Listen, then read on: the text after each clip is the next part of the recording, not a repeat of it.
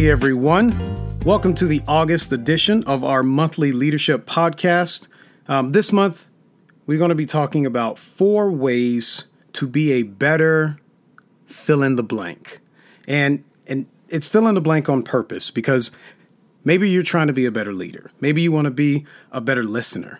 Maybe you want to be a better cook. It really doesn't matter. What we're going to be talking about are 4 ways to be a better whatever it is you're trying to grow in. And so let's jump into it. The first step to becoming a better fill in the blank is to pursue growth. Now, it may seem like a no-brainer, but if you want to get better at something, then you have to pursue growth. And notice I didn't just say you have to grow in it. You have to pursue growth. You have to chase it. You have to go after it. That means if it turns left, you turn left. If it turns right, you turn right. No matter where it goes, there you are. You are chasing after it. When you pursue growth, you're looking for every chance to exercise, to stretch your ability. It doesn't matter what you're trying to get better at. If you want to see improvement, then you have to be intentional about pursuing growth. If you want to be a better cook, for example, then you have to cook new things. You're never going to improve by cooking the same things over and over again. You have to try new recipes. You have to be adventurous. You have to do something you've never done because you don't know what you're great at until you do it. You never know what you have a natural talent for until you put yourself out there to do it. If you pursue growth, that means you're looking for opportunities to face your fears. You're putting yourself in situations where you can be challenged. A lot of times we don't experience growth because we're too busy avoiding the circumstances that provide it. Growth doesn't occur in the absence of stress. The very things that you're avoiding are often the tools that bring about your growth. If there's a truth that I know about pursuing growth and growing in an area is your gift responds to the pressure you put it under. So if you want to get better, if you want to be better in an area, then pursue growth. Now, the second thing is this: find a mentor. Everyone has a choice when it comes to how they learn. So you can spend your lifetime learning your own mistakes, learning from your own lessons, or you can learn from the mistakes and the lessons of someone else's lifetime. The only benefit to learning from your own mistakes are the unnecessary scars. Finding and submitting yourself to someone else further down the road than you are allows you to learn in minutes what took them years to discover. Many people close the door right here, though. A lot of you are going to say, pursue growth, put myself in opportunities where I can be challenged. Got it.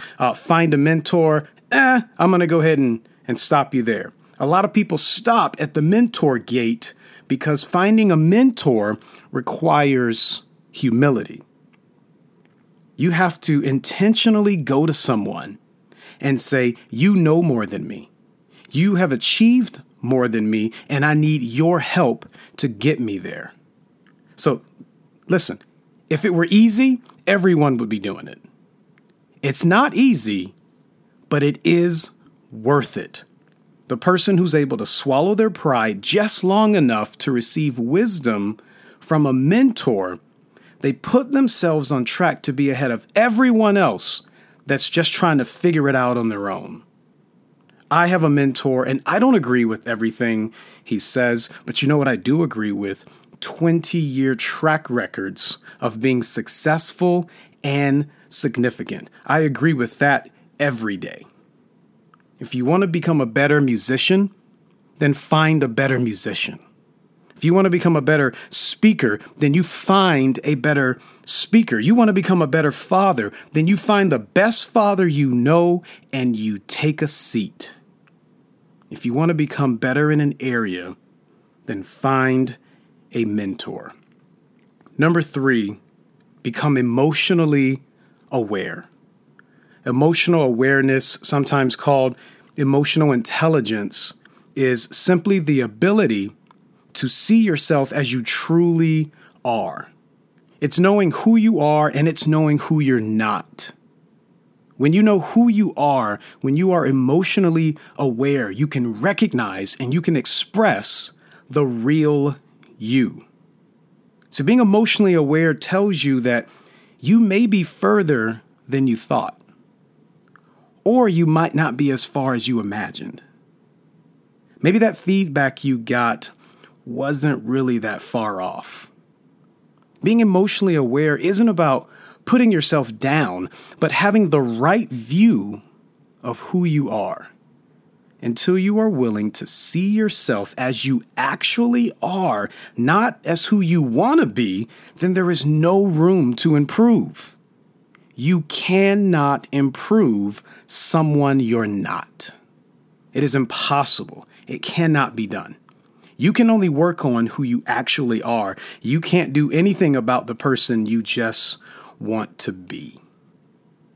Become emotionally aware. The last one is this: be passionate.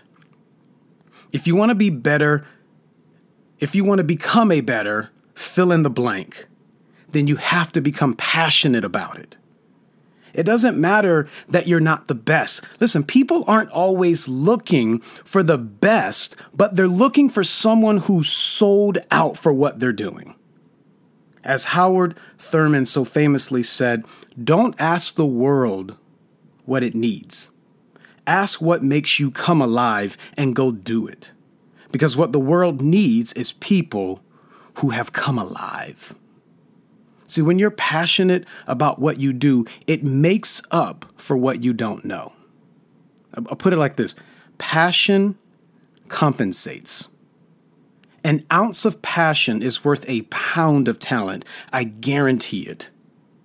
Yes, you need raw ability, you need talent, but talent without passion is simply a skill.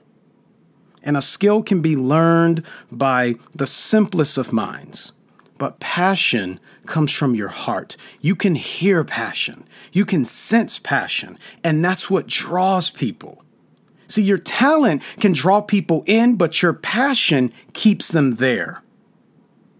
There is a difference in seeing what you can do. That's your talent. And knowing why you do it. That's your passion. I see people perform. I see people do amazing things, and I'm amazed by their talent. But when I get their heart, when I hear the why behind the what, and I pick up on their passion, it does something inside of me that makes me want to support them, and it challenges me to be more like them.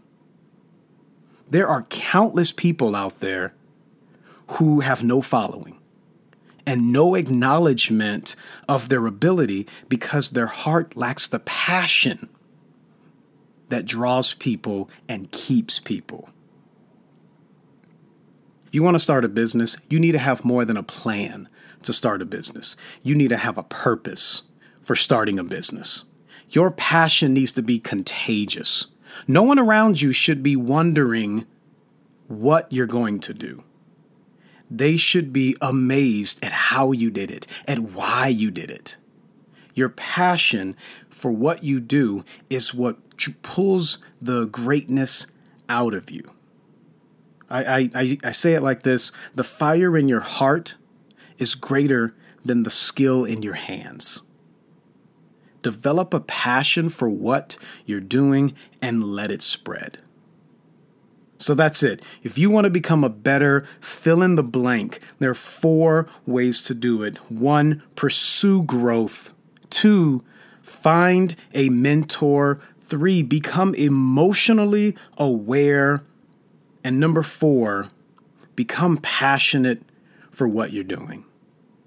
That's it, guys. For the rest of the month, there are going to be some amazing interviews and side-by-sides that we've got laid out. This is going to be a great month. Stay tuned with us. You can always subscribe on iTunes, Leading His Leaders, and join us. You get them delivered directly to your phone or whatever device you're using. It's going to be a great month, and hopefully something we've said on this session and for the rest of the month helps you as you're leading His leaders.